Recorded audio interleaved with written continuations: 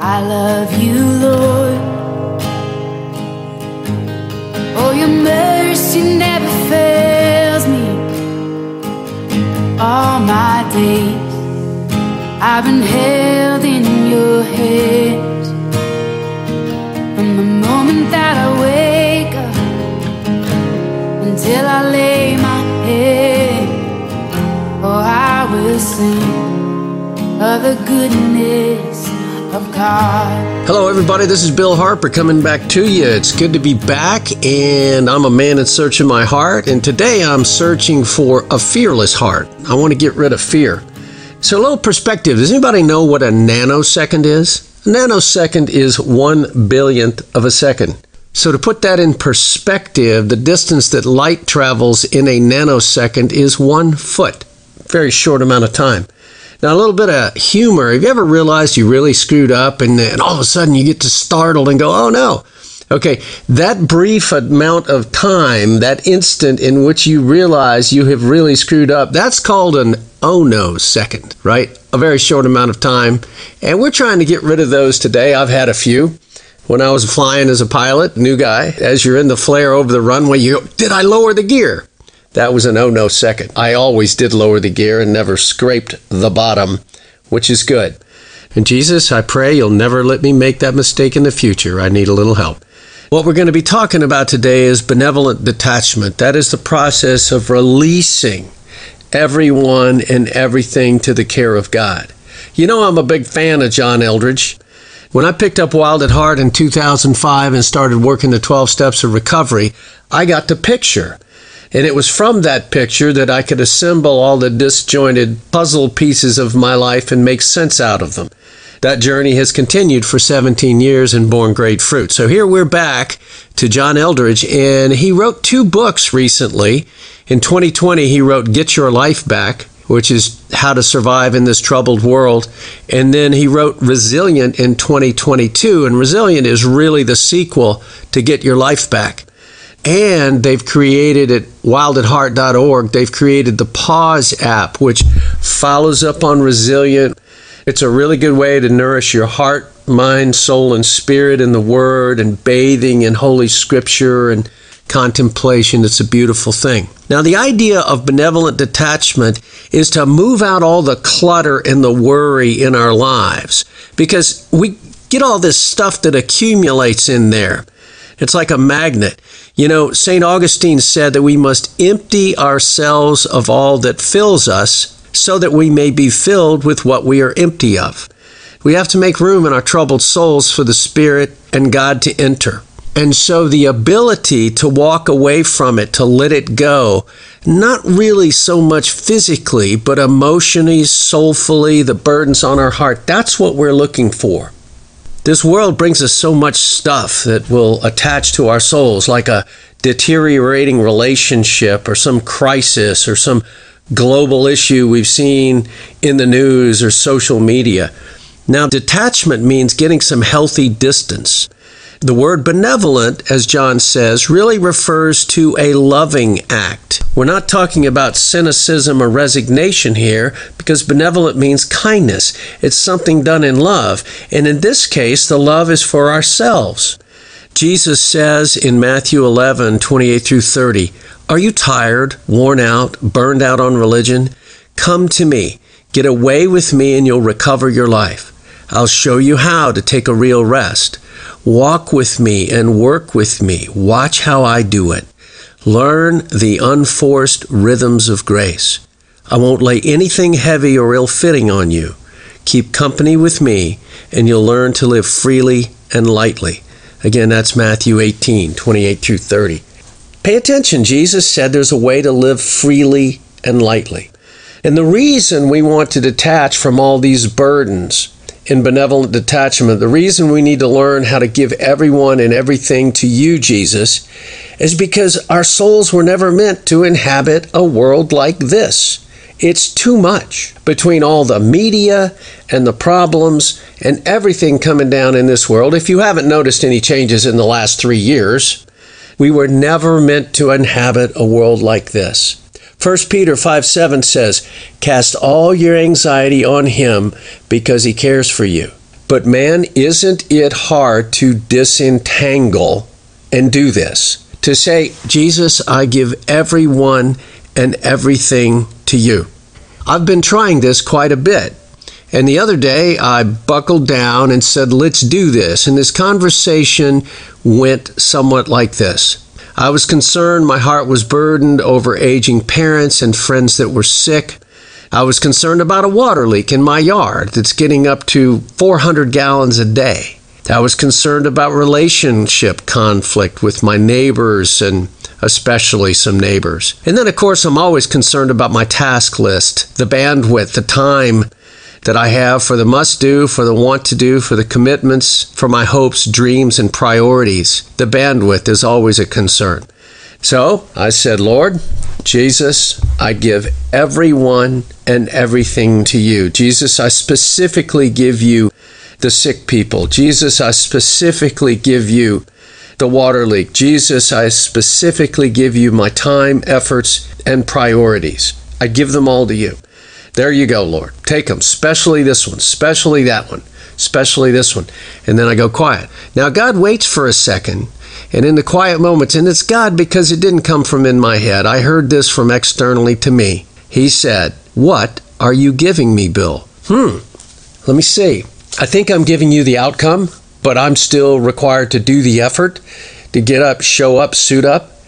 I think I'm giving you all the problems, but I'll still have to encounter them and deal with them. I'm giving you my troubled heart. Jesus, I'm giving you my worry. It's not my actions, it's not my attitude. I'm giving you my worry. As I give you my worry, I'm still concerned, how is this going to work out?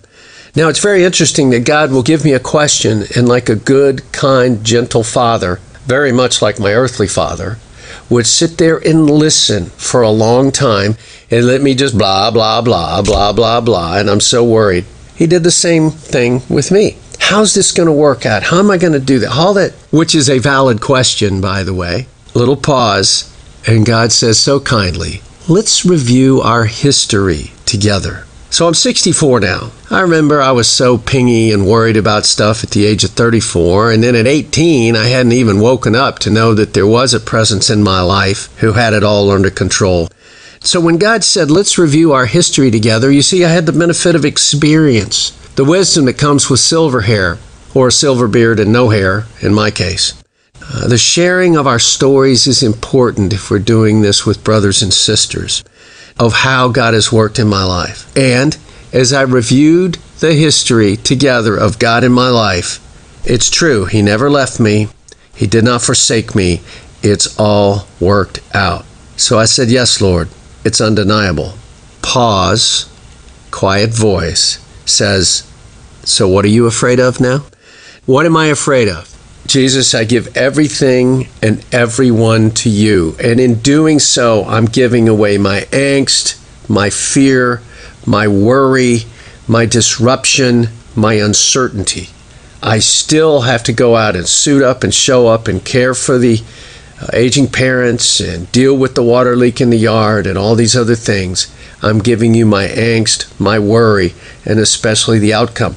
So I have been attempting to practice this benevolent detachment. Jesus, I give everyone and everything to you. I've been trying it for some time, and that was my most successful event the other day, when I focused on what really am I giving you? I'm giving you my worry.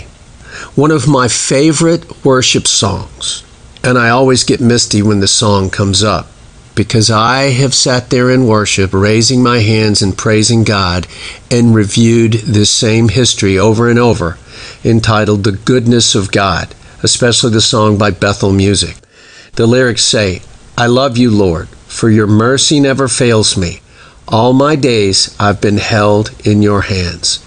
From the moment that I wake up until I lay my head back down, oh, I will sing of the goodness of God. And all my life you have been faithful, and all my life you have been so, so good. With every breath that I am able, oh, I will sing of the goodness of God. Oh, I will praise your intervention in my life. Oh, I will give you with certainty the outcome of these problems before me. That's what it's saying. Oh, and I love that song. And the next time I get in the presence of worship and singing it, I'm going to be weeping again, having walked through this journey one more time. So when I practice this benevolent detachment process, when I practice this, Jesus, I give everyone and everything to you, it's not that easy. It's attached to a rubber band, sometimes a bungee cord. Sometimes I can break the rubber band and actually let it go. Then I'll have to do it again in an hour, in a day, in a week. But I'm learning to do this regularly. It's just this battle that we're in called life, the battle for the heart. And my heart is constantly assaulted by fear. And so I have to call him in to do this. And this is a process that works. Again, Jesus is asking you to release the world, to release people in crisis and trauma and intrigue to him, because our souls were never meant to inhabit a world like this. It's way too much. It's really analogous to putting your oxygen mask on when you're in a rarefied atmosphere, right? Way up in the air as a pilot, if you lose pressurization, you have to make sure you get that oxygen mask on.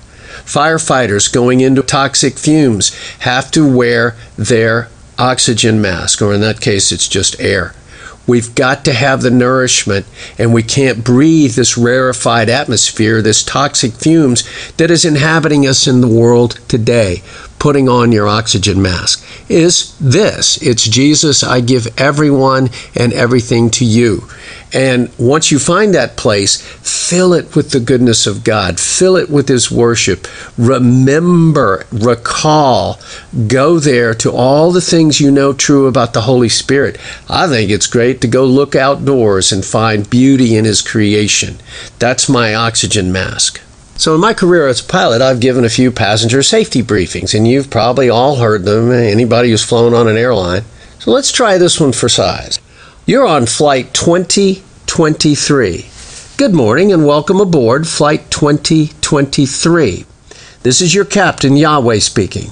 I am assisted by First Officer Yeshua and Holy Spirit, so you have an experienced crew of 3 to carry you to your destination. As we prepare to take off into the new year, please make sure your positive attitude and gratitude are secured and locked in the upright position. All self-destruct devices such as pity, anger, selfishness, pride, and resentment should be turned off at this time. All negativity, hurt, and discouragement should be put away. Should you lose your positive attitude under pressure during this flight, reach up and pull down a prayer. Prayers will automatically be activated by faith. Once your faith is activated, you can assist other passengers who are of little faith. And note, there will be no baggage allowed on this flight. We have been cleared for takeoff. Let's enjoy the journey. I hope you liked that little analogy. It should be good. This is Bill Harper. I'm a man in search of my heart. Today I am searching for a fearless heart, and I hope I can help you in your journey. Have a great day. I love you, Lord. Oh, your mercy never fails me. All my days I've been held in your hands.